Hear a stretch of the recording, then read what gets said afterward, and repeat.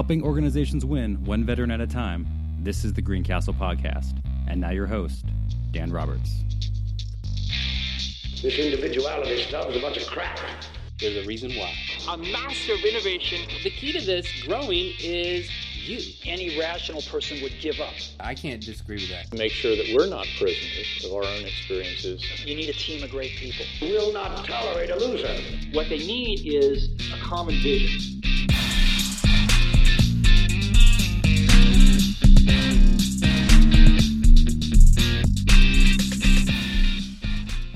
Hello and welcome back to another episode of the Greencastle Podcast.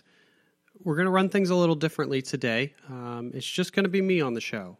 I told you last week that we were going to do a lessons learned from the past 10 weeks, so that's what we're going to do. We're going to go through, not episode by episode, but I'm going to go through the top 5 things that was a reoccurring subject on each of the podcasts. And maybe it didn't hit every single one of the podcasts, but it hit multiples.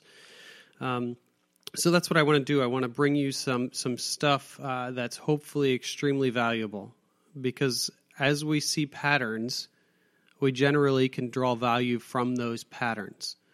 It's basic analytics. If you can judge the past, then you can potentially predict the future and forecast properly. So let's just dive right in here. So I've got principle number 1. And principle number 1 is revolved around integrity. Now, integrity came up on almost every single one of our episodes. So here's the principle. Integrity is ingrained in service members as a non-negotiable life value.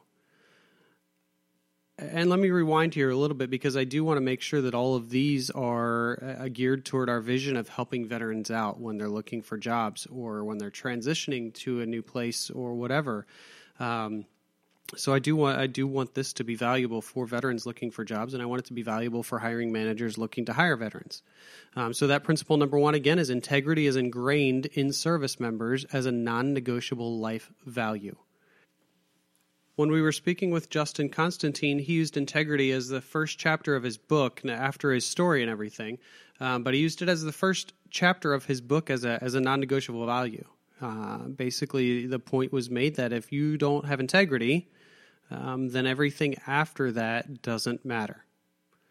So it was a very powerful point that he made. Additionally, beyond the Justin Constantine's book, Craig Williams brings out the fact that integrity is directly related to your character. He says your character is your capital in life. And if you don't have integrity, you don't have anything. So that is the first major point.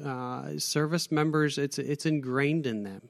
So the first day, now I'm speaking for the Army because I am in the Army Reserves. I've been in the Army now for, whether it's on active duty or the Reserves, I've been in for about 12 years. And really, the first day you're hit in the face basically with this integrity issue. It's one of the Army values, and anytime something happens, whether it's in basic training or AIT or in BOLC, which is the Basic Officer Leader course, anytime anything happens that is even questionably an integrity issue, all somebody has to say is integrity, and then the issue generally gets solved. Again, if you don't have integrity, you don't have anything.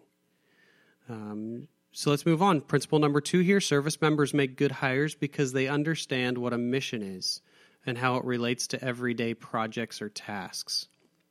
I can't express this one enough because, again, everybody in the military knows what a mission is. A mission is the who, what, when, where, and why of a project. Now, granted, in the military, most missions, whether in a deployed zone, most missions have life or death consequences. It's not necessarily the same in a training environment or something to that effect. However, the principle still stands that it's the who, what, when, where, why of how a project gets done. But beyond that, beyond just your mission statement, you have your commander's intent. And this is kind of your boss's intent. If nothing else, you know what the outcome needs to be, and you can do everything in your power to actually get that done. So your commander's intent is very clearly stated what your commander thinks the outcome, the end result is. So you might be given a task that's complete A, B, and C. And a normal person would say, I got A and C done, but I don't have the resources to get B done, so I'm just going to wait for somebody to come back that I can ask about it. And it may never get done. Whereas the military mindset is, I've got A and C done, and I don't have necessarily the tools to get B done, but I'm going to start asking around. I'm going to make sure that B gets done, and if I can't get B done, then maybe I'll get D done that's related to it. Again, just to meet that end state. To meet that end result that just needs to be done. So that's number 2. Just talking about a mission statement, whatever it is. Number 3 is leadership is practiced on a daily basis by service members. They understand leadership, whether they're 18 years old or 58 years old. They understand leadership, and they understand the fact that they can be a leader without having any subordinates. Just because you don't have anybody working for you doesn't mean that you're not a leader. So as you're working, whatever it may be, you can become a subject matter expert on something, or you can just take your job seriously. And by doing that, you can set yourself up as a leader in that particular field.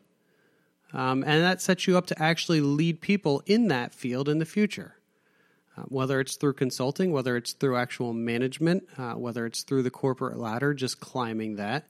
But military members understand that they need to put the effort in that it takes to get where they're going. They have that work ethic to set themselves up as leaders. Principle number 4 is this. Military members understand that work doesn't get accomplished without, first, a good team, and second, being a good team player.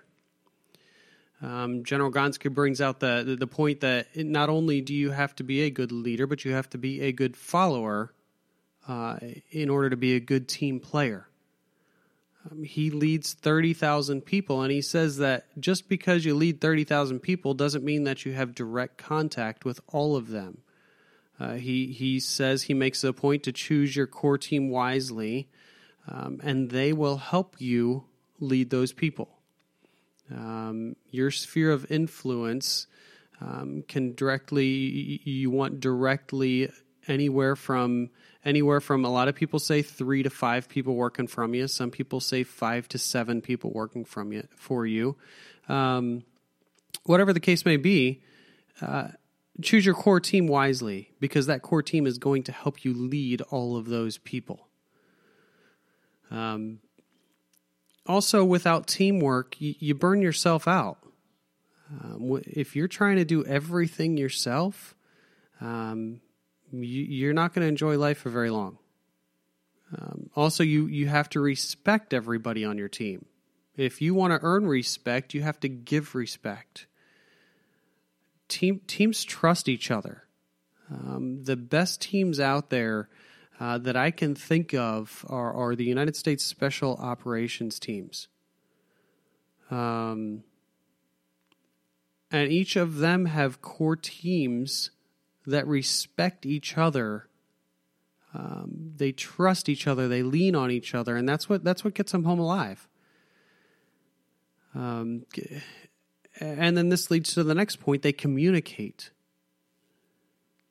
They practice excellent communication, and they get to know each other. They get to trust each other to the extent that sometimes they don't even have to talk to each other. They just know what they're thinking. So that leads to point number 5 here, which is communication is an essential tool in the military toolkit. So without communication, the best work never gets accomplished. communication is absolutely paramount for success of any team at any level. So for service members, they are taught from the very first day the value of communication, whether they're practicing room clearing or calling in a medevac. Practicing good communication means keeping each other alive. It means making sure others know exactly where you are, exactly what you're doing, exactly what you're working on, and exactly what needs to be done in order to accomplish the mission. Again, it's absolutely essential for mission accomplishment. So that's the 5 principles that we have drawn from the last 10 episodes that came out most between multiple episodes. And then I'm just going to add one here, just kind of on the fly. Selwyn Evans, our senior partner here at Greencastle, brings this point out in both of the episodes that he was on, and it's this, and it relates to values. Values guide the decisions that you make, and the decisions that you make drive the actions that you're going to take, and the actions that you take define your character, and your character is a direct reflection of your values. So it's a full circle there. Values allow you to respond to a situation rather than react, because it creates motor skills.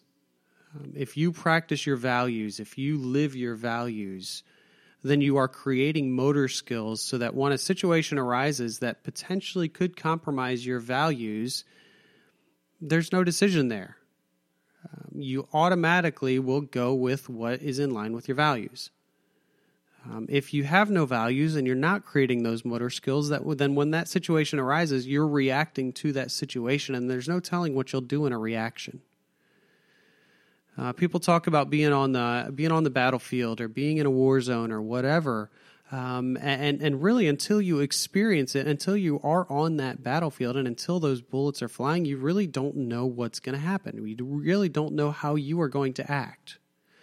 So what the military does is they bring in their soldiers and their airmen and the Marines and the seamen and whomever. They bring those folks in and they train them, and they train them, and they keep training them until the training becomes a motor skill, so that when they're on the battlefield and they find themselves in a firefight or something to that effect, they are no longer reacting to what's going on. They are responding based on their training. They're responding based on their motor skills. They're responding based on the values that have been instilled in them in their training. So values will make decision-making that much easier because you understand the consequences of your actions. And the consequences of your actions prove whether or not you acted in a way that was in line with your values. So this first 10 episodes that we just put out have been going over Greencastle's values. So I wanted to prove to you how valuable they are. And almost everybody that's been on these podcast episodes, almost everybody that we've had a conversation with has made the point that you have to have values in life in order to guide your actions. In personal life, in business life, it doesn't matter what it is. These are absolutely necessary. So if you don't have personal values, maybe it's time to think about it. Maybe it's time to sit down and start getting stuff on paper. Maybe it's time to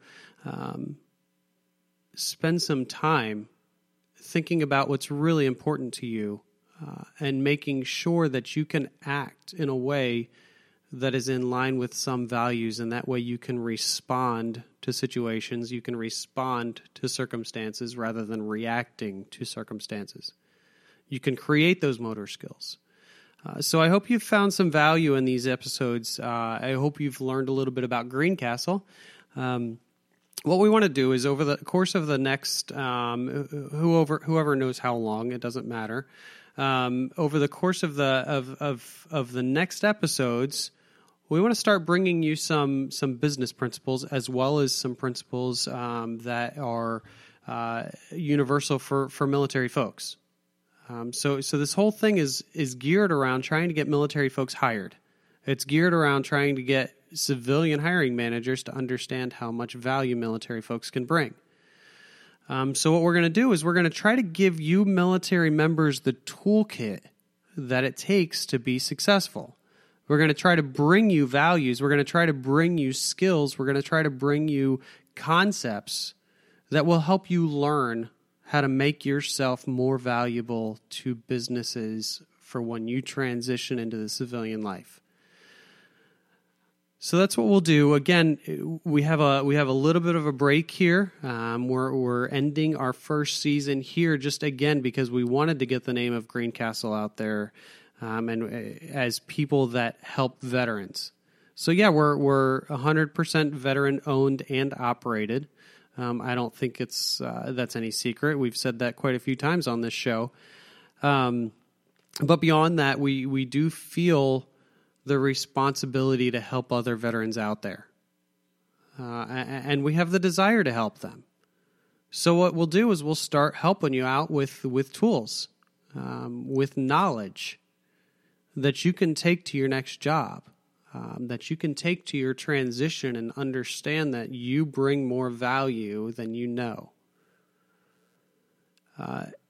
If you have any questions, if you have any comments, if you have any suggestions of what you'd like to hear on this, shoot us an email. It's just podcast@greencastleconsulting.com. That's podcast@greencastleconsulting.com. We'd love to respond. We'd love to hear from you. We'd love to know you're out there listening. Leave us a review on iTunes. Leave us a comment. Whatever it is, if you like what you're hearing, please give us a good review. It just helps get this word out. It helps get our name out. That helps us to help more veterans. We appreciate you guys listening. I really do. I've been watching the numbers on a weekly basis, sometimes even on a daily basis, and I love seeing the fact that we have people actually listening to us.